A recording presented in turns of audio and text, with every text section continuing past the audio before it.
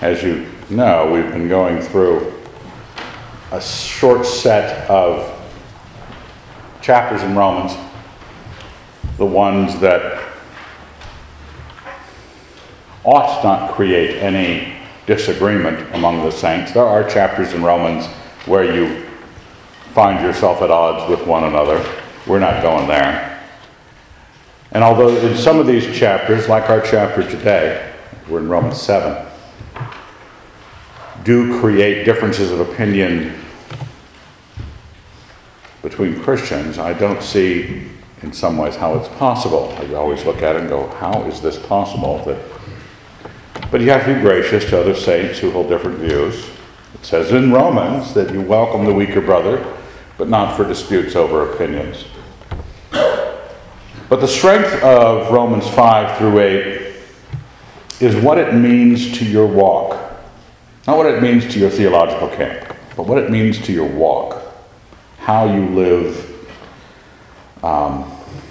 as a Christian before Christ. What is your ethical inertia in all of this? So let's ask God's blessing. Dear Lord, we are thankful for the wisdom that Paul had. We're grateful that he wrote it down and that we sit here many years later desiring to come closer to you and your Son, finding his wisdom to be of great benefit. We'd ask that we'd see that benefit this morning in your Son's name. Amen. Now, over the last couple of weeks, we were in Romans 5 2 weeks ago, Romans 6 last week. And in Romans 6, we were faced with a bunch of things, the addition of death as an integral part of your sense of the gospel.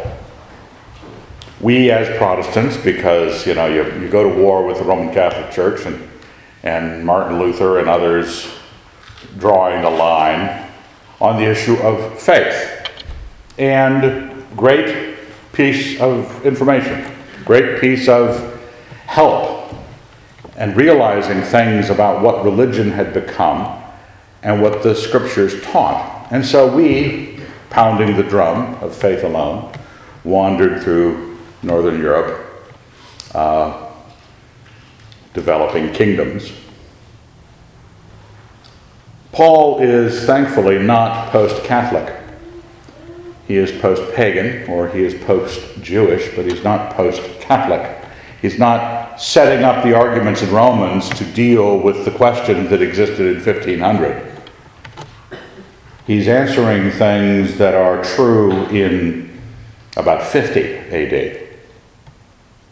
So you have to remember that you're not answering questions that our own theological history has suggested to us. They may come up, they might not.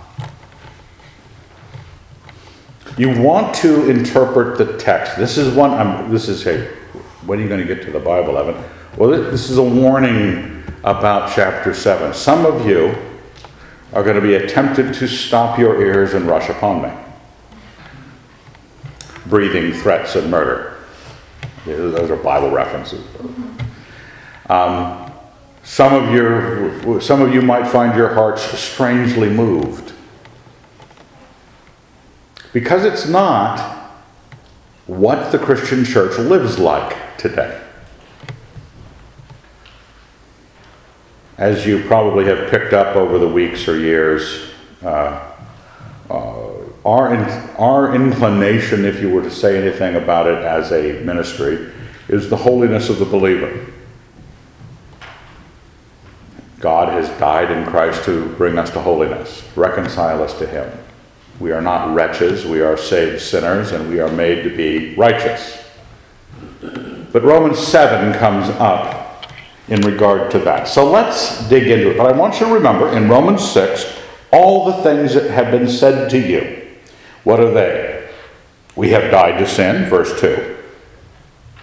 Verse 11, so you must also consider yourself dead to sin and alive to God in Christ Jesus. Verse 6, we know that the old self was crucified with him, so that the sinful body might be destroyed, and we might no longer be enslaved to sin. Verse 12, let not sin, therefore, reign in your mortal bodies. Verse 14, for sin will have no dominion over you, since you're not under law, but under grace. And then the last verse in the chapter, for the wages of sin is death, but the free gift of God is eternal life in Christ Jesus our Lord. So, remember those. If you forget them, keep your Bible open. You have Bibles. Did you not bring your Bible? Well, you always hand us the passage out of the sheet. You might want to bring your Bibles occasionally. You can then check on the pastor, make sure he's not doing something wrong. But it'd be good to have Romans 6 open to you as you read Romans 7, because there is a powerful contextual demand on you. One is St. Paul's context. The other is the context of your life and or Christians you know. Different context. One is what Paul is writing, and one is what the modern evangelical is living. Pick your context wisely. Romans 7:1. Do you not know, brethren, for I am speaking to those who know the law, that the law is binding on a person only during his life. Now, Paul didn't know, back at the last verse of chapter 6, that he was writing the great quotable of the Christian faith. The wages of sin is death, but the free gift of God is eternal life in Jesus Christ. He didn't know he was writing the refrigerator magnet of refrigerator magnets. It was just the next line in what he was saying. And he didn't know there was a chapter marking right after that. He was just writing this next sentence. He's trying to illustrate this concept of death. We were talking about death and glory last week. And here in this chapter, we get more death. And you've got to keep your death straight. There is a bit of confusion about death in this chapter. You've got to know what death is and how to keep it straight when Paul's talking about the various deaths. He gives an illustration to help people understand the circumstance. The law is binding on a person only during his life. You can't require someone who's dead to obey the law. Thus, a married woman is bound by law to her husband as long as he lives, but if her husband dies, she is discharged from the law concerning the husband. Accordingly, she will be called an adulteress if she lives with another man while her husband is alive. But if her husband dies, she is free from that law. And if she marries another man, she is not an adulteress. Okay? Simple illustration. That which was required with these two people, one of them dead, that law no longer has a bearing. Your husband dies, you're not supposed to light candles at his grave for the rest of your life. You can go out, get married again, without being morally suspect. But this is just an illustration. This is not something that is being given to us so that we might think about our standards of marriage and adultery and that's a separate subject. It's to illustrate what death does.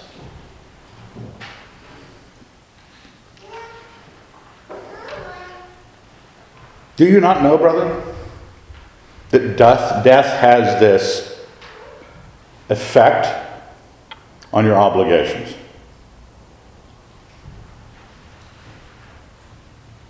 Verse 4. Likewise, in the same fashion, just like with the illustration, just with the analogy, death intervenes. Likewise, my brethren, you have died to the law through the body of Christ, so that you may belong to another. Let's apply the analogy as far as it will go. Now, interestingly enough, you're the dead agent. You're the husband that died. Which makes us try to understand, well, if I over-apply it, it's not that I die and I no longer have any sentience or life or whatever. When we talk about spiritual death and spiritual life, we're not talking about the person actually going away. Death really is separation from a state of what was life. Whatever the life was, if you are, when somebody in the mafia says, you are dead to be Fredo.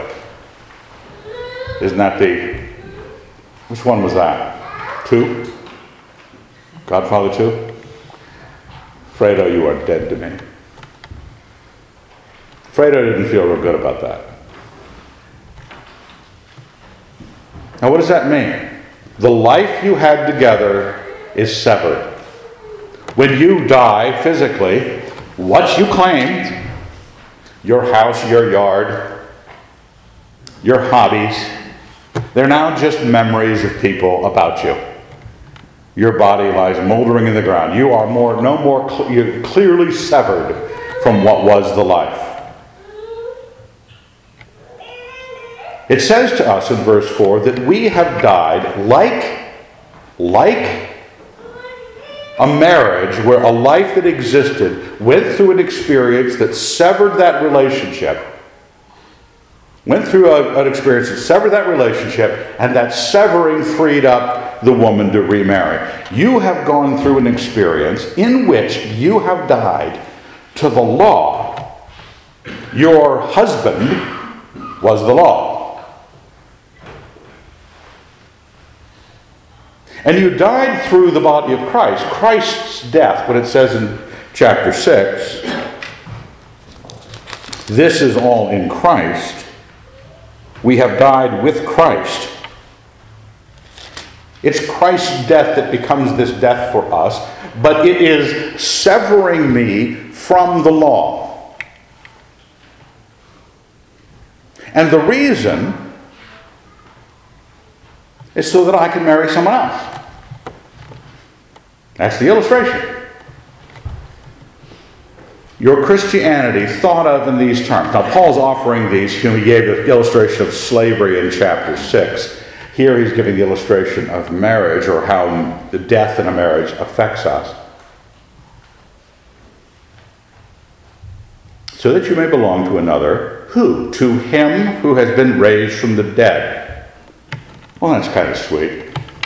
I was talking recently to some women who were looking at some passage in Isaiah where God's talking about being Israel's husband, and they were wondering about, women who've been through tragedies, widows or whatever, depending on God as their husband. Within reason, yeah, fine, but don't stop there.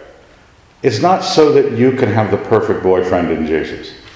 It's not so that we will have this moment. You didn't have a great marriage with the law before. Okay? It wasn't working out for you. It was always a crisis. But we're not trying to create a romance of Christianity. The next thing in red, that I was belonging to another, to him who has been raised from the dead, in order that I might bear fruit for God. So the topic is, this death happened. I died to the law in Christ so that I could marry another, and that another is to provide for me a life bearing fruit.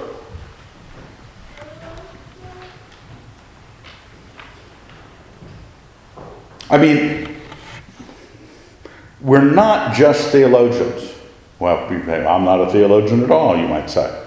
Okay, you're on a good start. All this complexity, you ever read Romans before? And you go, I don't understand what's going on. You start to parse the sentences, and you get in discussions with your friends, and St. Paul is writing these non-ending sentences filled with the whole counsel of God. And you have to think about it. And Lord knows you don't want to think about your Christianity, but Paul just sort of makes you think about it. And then you have the idea of, what am I committing myself to? I'm confused enough even to attend church. God bless you. The point of it all is not merely to create a confusion, a complexity, a body of knowledge for you to know, a loyalty to a set of people. It is to bear fruit for God, in order that we may bear fruit for God. That's why God has died for us. That we could have our first husband die. So we could be good. Christianity is not this remedy just a remedy, a place that bad people can go to have their owie kissed and have a Band-Aid put on it. The grace of God. And this is the problem with people who think of faith alone, by grace alone. They're thinking of the deficit they have, the ungodliness they have, and how God answers it, which is true. But if your theology of the gospel does not include the death you went through in Christ, you won't even get around to asking yourself, what's all that for? I thought, isn't faith and grace enough? What's the dying for? The dying is so that you would no longer be enslaved to the law, you no longer dead in your sins, and you could be alive to God. Remember back in chapter 6 it said, you must consider yourselves dead to sin and alive to God in Christ Jesus. You must realize that He died to give you newness of life. If newness of life is not part of the mix, you can get really messed up. So that we may bear fruit. While we were living in the flesh, verse 5, our sinful passions, aroused by the law, were at work in our members to bear fruit for death. This is what the old marriage looked like. This is the home life of the old marriage. Now, as we describe it, that's what it kind of looks like my spiritual marriage. Well, you might want to become a Christian. Because the Christian has moved from marriage number 1 to marriage number 2. The one that is number 2, you died to your first husband in the law, bondage to the law. You've been married to Christ for newness of life. The old circumstance, bearing fruit for God, was replaced by bearing fruit for death. You see how he has made that parallelism. I died to the law that I might be married to God so that I might bear fruit for life. Fruit for God. But before, my sinful passions, aroused by the law, were bearing fruit for death. Now let me warn you about something. Christianity is filled with law. It ought not be. It is one of the most clear, damned, argued against, taught against in the New Testament ways of going about the moral life. And Christians still go look at the law and go find the law and insist on the law. Secondarily, they decide to live their lives because they're postmodern by their passions, by their urge. And they think because they love Jesus enough, their urge will always take them to the right place. But you know what? You have this sack of urges that you carry around with you. Your passions. And your combination with what you think is holiness, is the law, bears fruit for death. It doesn't work. It just makes really, really bad churches.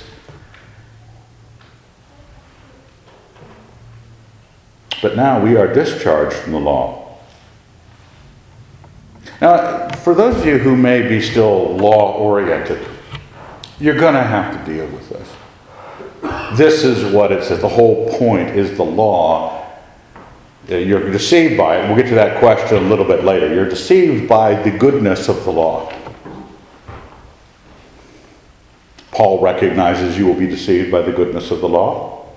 And he doesn't deny that the law is good in this chapter. But it is not the way. Because the law, combined with your passions, was your husband. It equaled sin, which equaled death. A different death. Well, we've got two deaths here. We got the death we die to get out of that relationship, and the death that came on to us that took us out of a preceding life. When you were born, now you might not agree with this, but I think this passage agrees with this. You were blank. You weren't bad. You weren't good. You weren't dead spiritually. And when sin came, you died. Now, I'm just virtually rewording the passage here. That took you away. That separated you from the life you had when you were born. That's why it's death. And now you're in a marital state, if you want to say the analogy, or use the analogy, you're in a marital state of death with your husband, sin-law, and you have got to die to it in order to live to God and bear fruit for God, marry another. So you got a couple of deaths to deal with.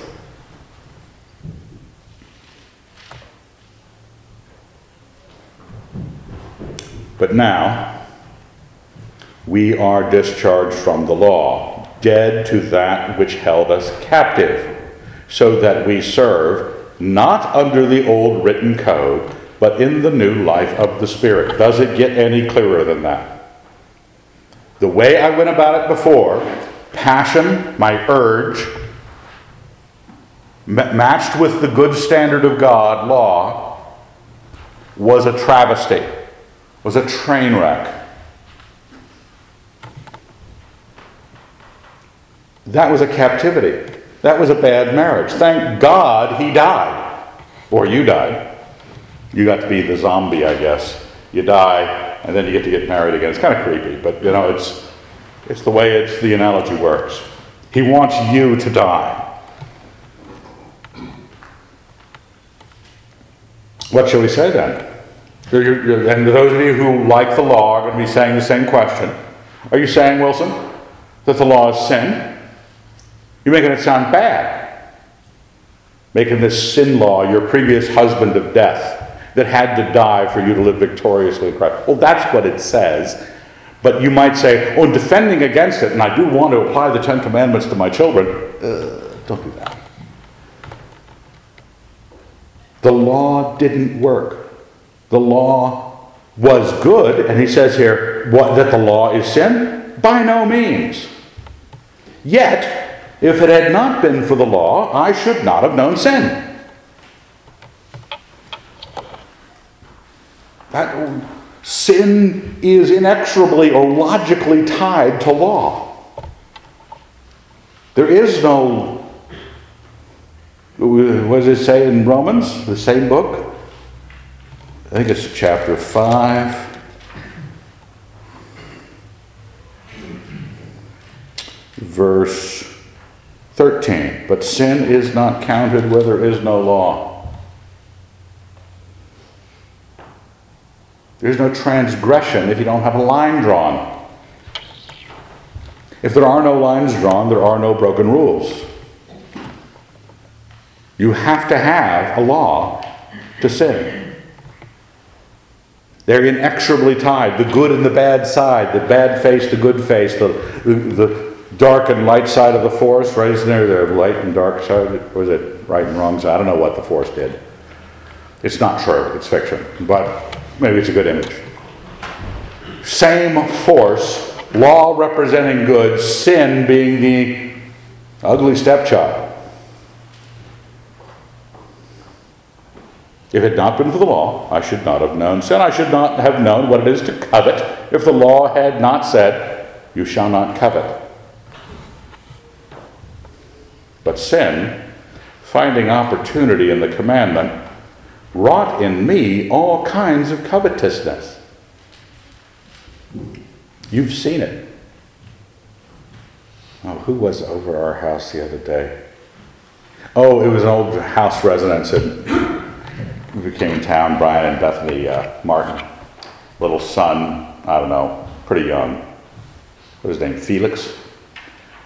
There were candy canes on the coffee table. Father had said, no, don't play with the candy canes. He's looking at his dad. Grabs the candy cane. Put the candy cane back.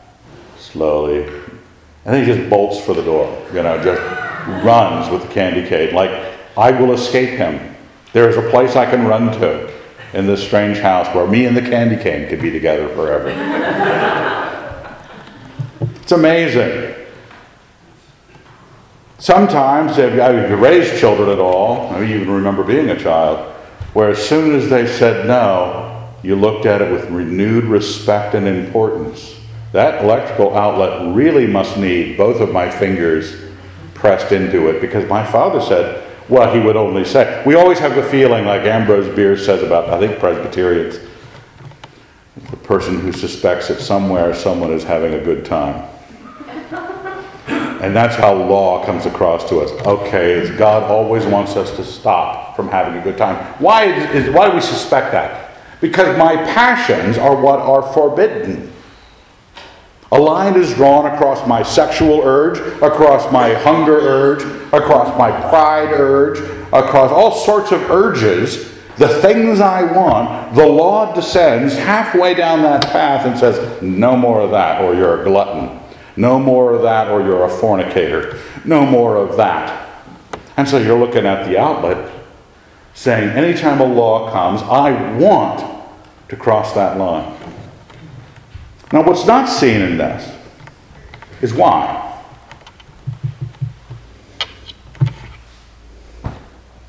So it's good to know why this last marriage you were in was so dysfunctional. Why did you and the law, you knew the law was good, right? Everybody knows the law is good.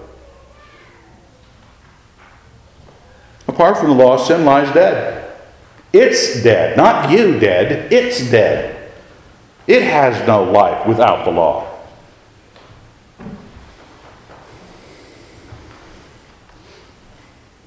Why is it you have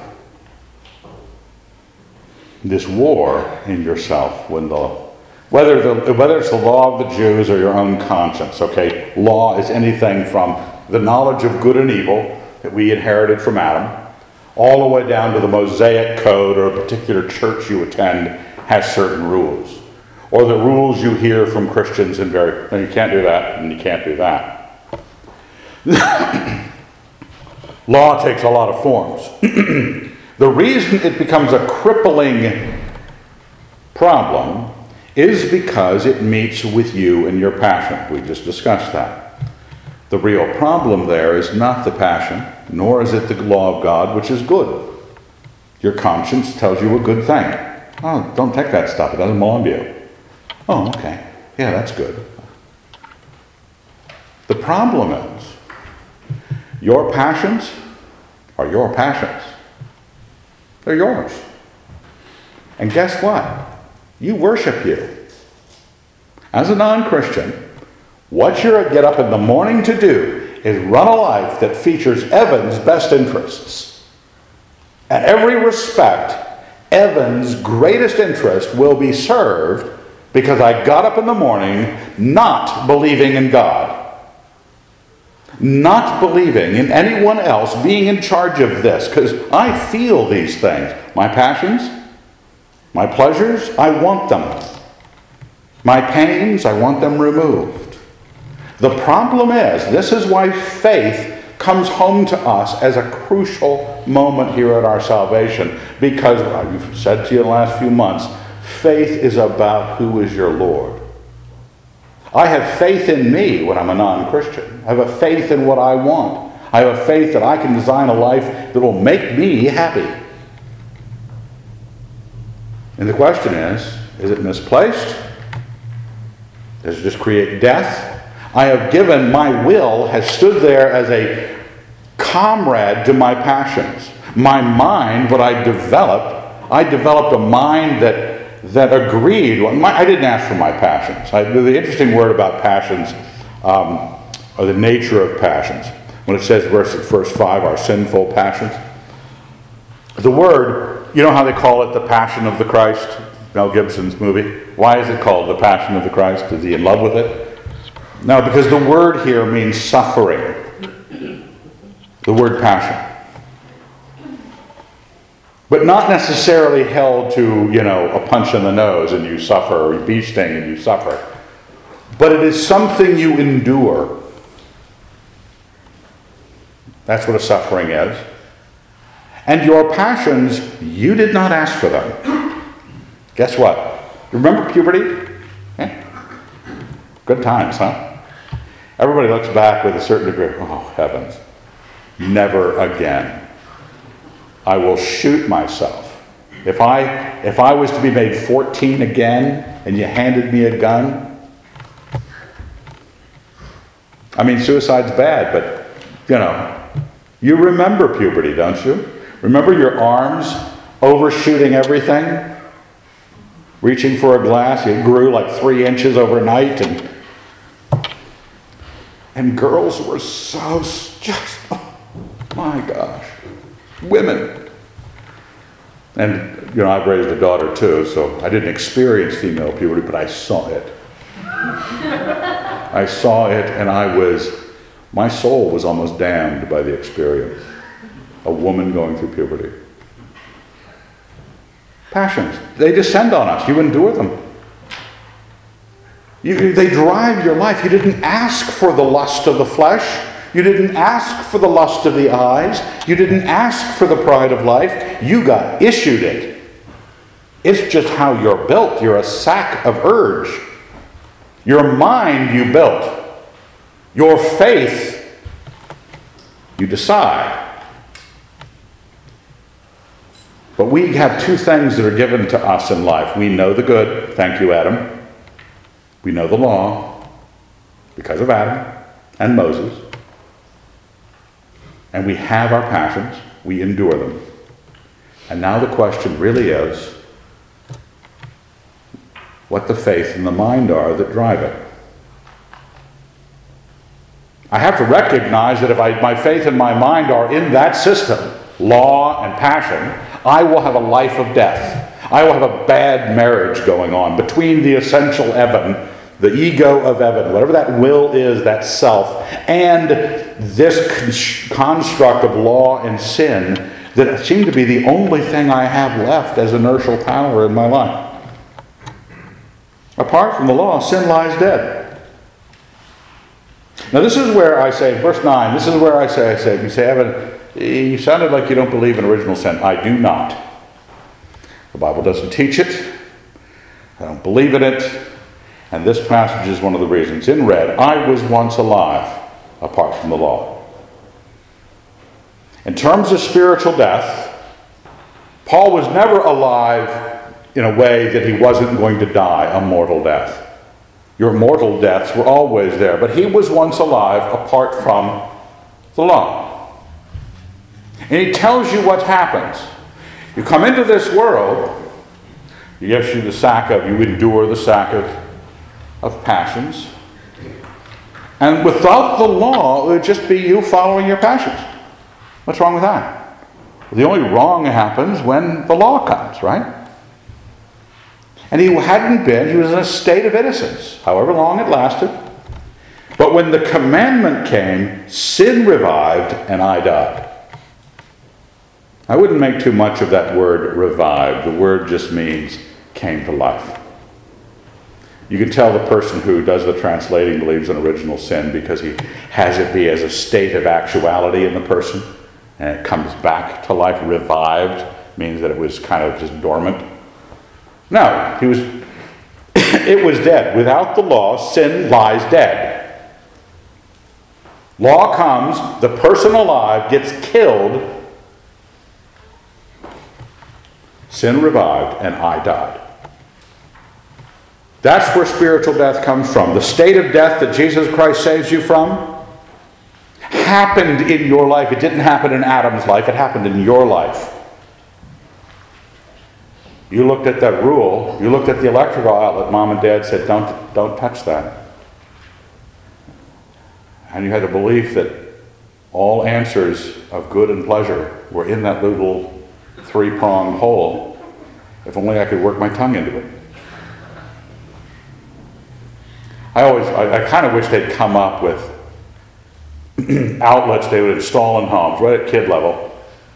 They were running something, maybe 9 volts, something low, but enough. Because my general policy changing an outlet is do not turn the power off. That's my policy. I'm a man.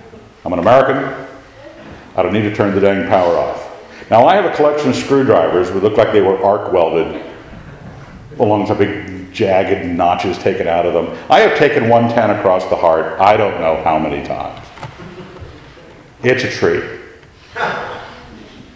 But it does get your attention. And I think that having an outlet that just did that, the kid outlet, brightly colored down by the floor, the word no above it. And then you'd say, no, don't touch, then you turn away slowly. Because they'll look at you. They're wondering when the punitive aspects of the law are going to come down on them. You got to let that open up. Let it be. Let them find out the death that kills them. The very commandment which promised life proved to be death to me. That's how we die. Passion and law, and making up your mind to serve yourself. Who else are you going to serve, right? You're about you. That's the awful thing about good. It isn't your idea. Right? Good is not your idea. You have it. You know it is there, and you know it is good. But you know it comes from the outside. It wasn't your plan for how the world should work. It was somebody else's. Your passions were just given to you, so you can't resist those either. But at least they show up with a thing called feeling. You feel your passions. You enjoy them. At least that. With the good, it just is a line. For sin, finding opportunity in the commandment, deceived me, and by it killed me. You were taken from that life of innocence as a beginning human being, and by the presence of law and the presence of passions were killed, to mix your metaphors. You were killed into a marriage with sin and law. A marriage of death, to which you had to die. To be set free from that, you have to die. To marry another in whom sin is not the principle. Not forgiven sin. Sin is not the principle. So the law is holy, and the commandment is holy, and just and good. This doctrine that the law causes sin is not a doctrine that says the law represents evil. It just causes it. Find out where the real problem is. And don't think because the law is good. You're reading the Old Testament and you go, wow, that's just great. Let's make all the Christians obey it. Missed the point? Much? Yeah. It's good. It isn't the way. The way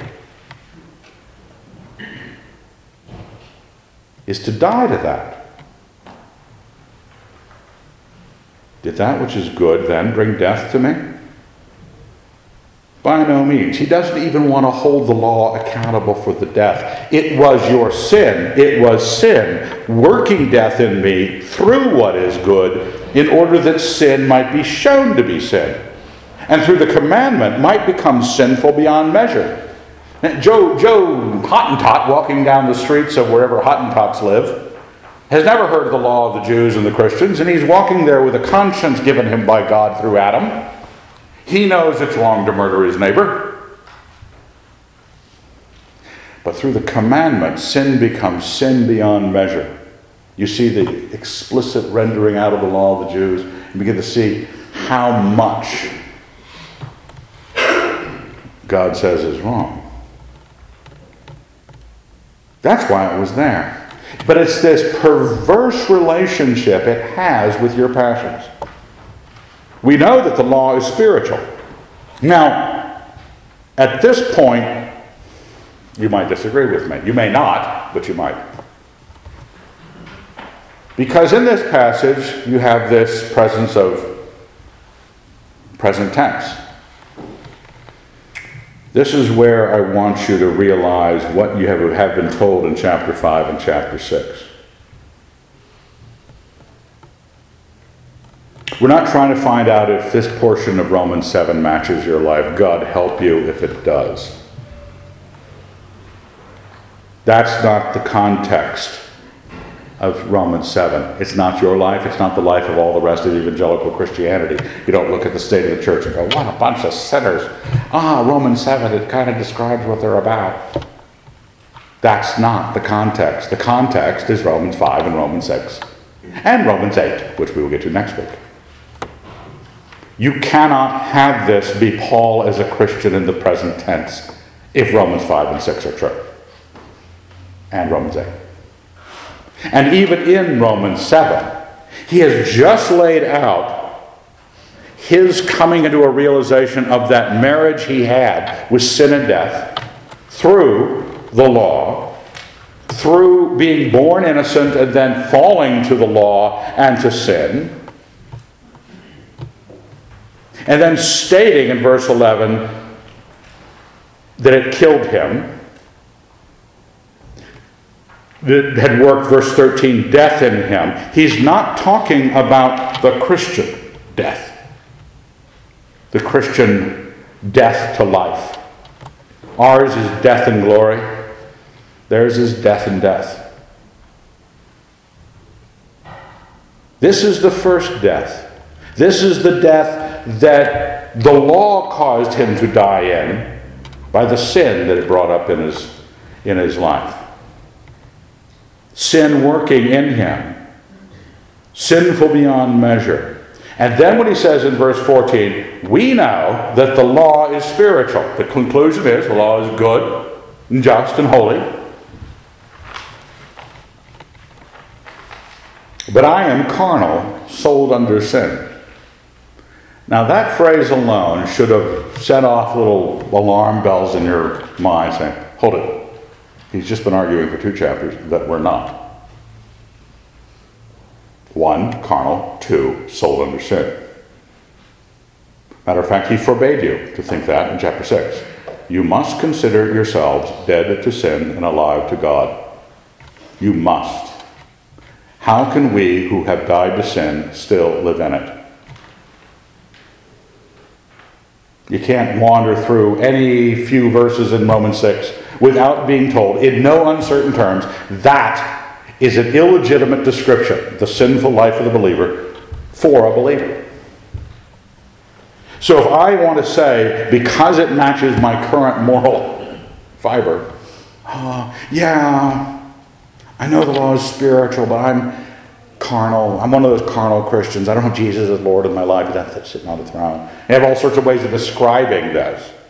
Paul describes it this way. This is a non-Christian.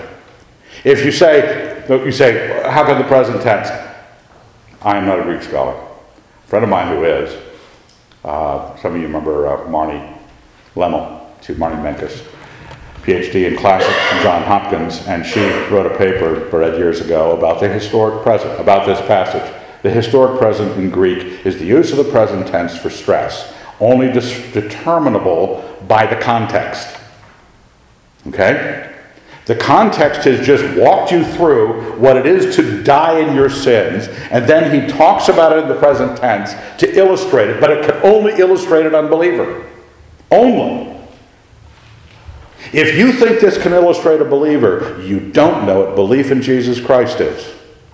You don't know what the gospel is.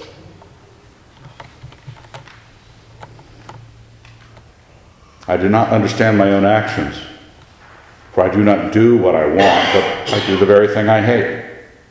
Now, if I do what I do not want, I agree that the law is good. It's going back to that position about this sin and law relationship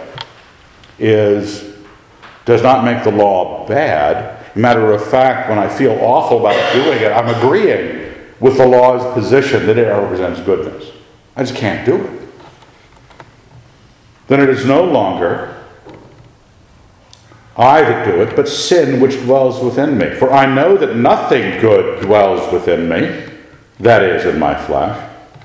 I can will what is right, but I cannot do it. I want you to think back to Romans 6, Let not sin therefore reign in your mortal bodies to make you obey their passions. Do not yield your members to sin as instruments of wickedness, but yield yourselves to God as men who have been brought from death to life, and your members to God as instruments of righteousness. For sin shall have no dominion over you, since you are not under law, you're under grace. Now have that ricocheting inside of your cranium. You are told you may not sin. You are told you're able to not sin. It has no dominion over you. And here you're trying to tell me this is a Christian. For I can do nothing. I know that nothing good dwells in me. I can will what is right, but I cannot do it. For I do not do the good I want, but the evil I do not want is what I do. You have to stop and say, well, how is Paul speaking so vividly about this? Remember before he was a Christian? As for the law, blameless. I think that was the passage read this morning by Gunn. He was a Pharisee. Loved the law. Loved the law of God. He needed the Lord because he was a sinner. He knew he was a sinner. He may have kept the overt signs of the law, but he knew he was evil. I do not do the good I want, but the evil I do not want is what I do. Now, if I do what I do not want, it is no longer I that do it, but sin which dwells within me. So I find, verse 21, it to be a law that when I want to do right, evil lies close at hand. For I delight in the law of God in my inmost self. Now, this is where the path to conversion begins. Because the law creates this circumstance, whatever degree, the increase of the law, the reverence for the law, the desire to please God becomes a problem for the man. He wants to seek God, but he can't be reconciled to God because of his sins. I delight in the law of God, in my inmost self. What brings us to our knees before God in repentance is we know we're wrong. We know we can't be good. We know we need forgiveness for all the evil we have done.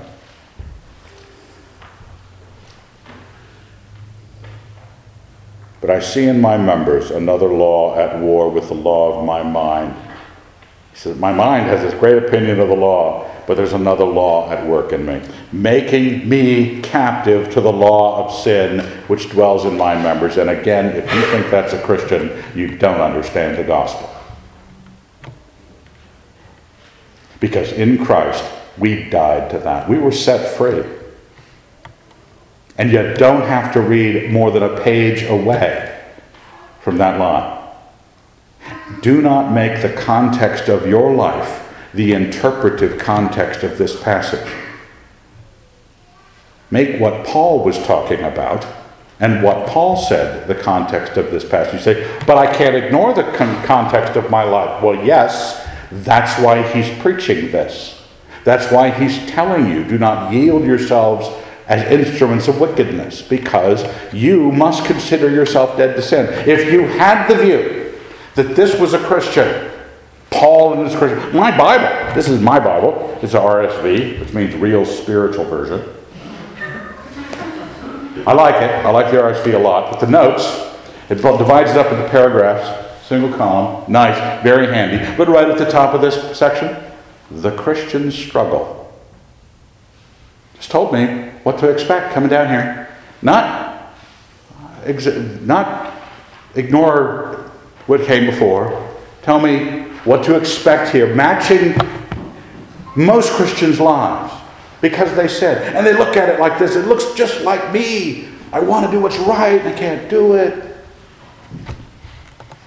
A lot of it is because they still serve their passions. They still serve themselves. They don't bow the knee to Jesus Christ. They did not die. Sometimes it's because they're not believers at all, but they hold to Christian theology. Christian conversion is you bowing the knee. You call on the name of the Lord. You gave yourself up, that mind and faith you had before you were saved, which said, Evan Wilson's in charge of all this, and he really likes himself. Ruining my life. I find I bow the knee, I get crucified. What did he say in Romans 6? Our old self was crucified with him. Some element of you died. Your faith moved from faith in you to faith in him, which means the passions which were the energy of that life are no longer in command. If I find a new Lord, I can't just say Evan's interests and Evan's passions, they go along really well together. Anything the passions want, another ice cream cone? Well, sure, I'll have another one. That's how I got big. Because people kept offering me French fries. And I wanted them, and I was Evan. Okay? I mean, it's a kind of almost an ontological necessity. Evan was there. Evan wants French fries. French fries were available. Our passions are our passions. We have means of dealing with them. We first have to change our mind. Remember in Romans 12? You are transformed by the renewal of your mind that you may prove what is the will of God. We call on the name of the Lord, Romans 10, we will be saved. We bow the knee. This does not describe a Christian. I am not a captive, verse 23, of the law of sin. Then he describes it, the wonderful gospel moment, 24. Wretched man that I am. Who will deliver me from this body of death? There's the gospel. What do you say? Somebody comes to you, what must I do to be saved? I'm a wretch. Is it John Newton in Amazing Grace? Just save a wretch like me. That's what you were. That's not what you are. Don't transfer your sense of what wickedness you were as an unbeliever into your life as a believer. You recognize that you're dead to sin. You consider yourself dead to sin. You have been made alive to the Lord Jesus Christ. You've been married to another. Now, every sin. Oh, I'm not saying you don't sin anymore. I'm saying that when you do, there's no excuse whatsoever. And it is only because of the way you think. Merely decision. Not the ignorance of a bad first marriage to law and sin, but the failure to grow in grace in Christ and accept what you have in Christ. There's no longer this irresistible, I know what's good, but I can't do it. You can do it. You were told to do it. You were given the power to do it. Everything for life and godliness has been given to you. Who will deliver me from this body of death? You want to describe your Christian life that way? Thanks be to God through Jesus Christ our Lord. So then, I of myself, this is reiterating what he has just illustrated, just you, serve the law of God with your mind, with my mind, and with my flesh I serve the law of sin. That had better not be your life verse.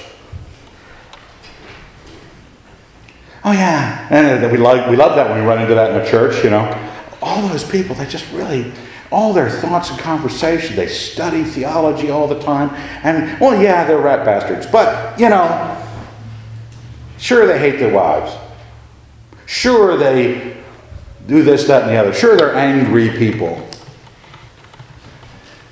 You don't want to, I've quoted this thing about John Knox before, when some historian said, he was not very Christ-like, but he was good for Scotland. Well, you don't want that. We don't want that church here. We don't want people who are going around, you know, it's all about brokenness. You know, and this verse is about brokenness. I hate brokenness. God doesn't like brokenness either. He fixed you. You don't serve the law of sin. Knock it off.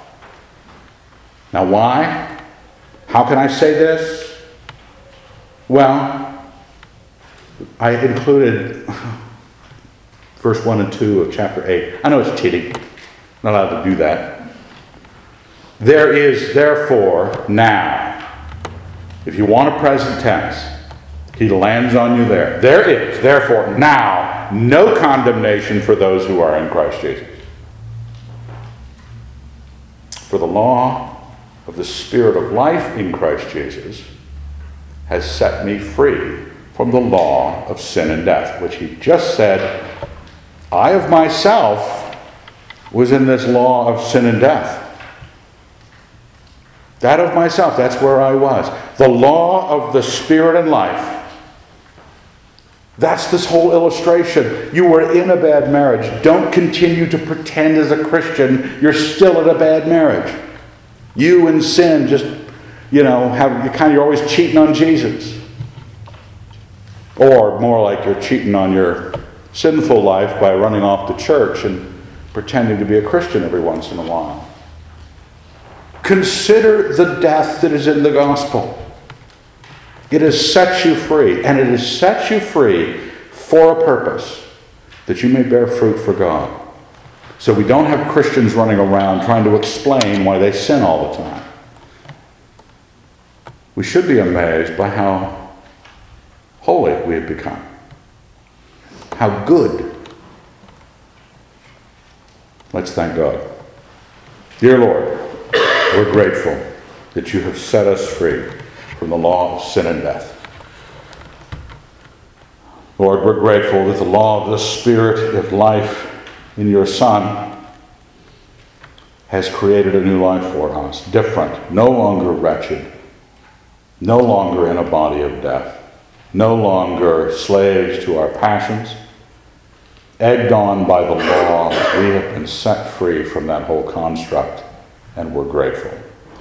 Help us each to learn what that is. Help us each when we preach the gospel to preach this counting of the cost, this death that we find in your Son, and it wonderfully sets us free from that train wreck that we used to live. God bless us each in your Son's name. Amen.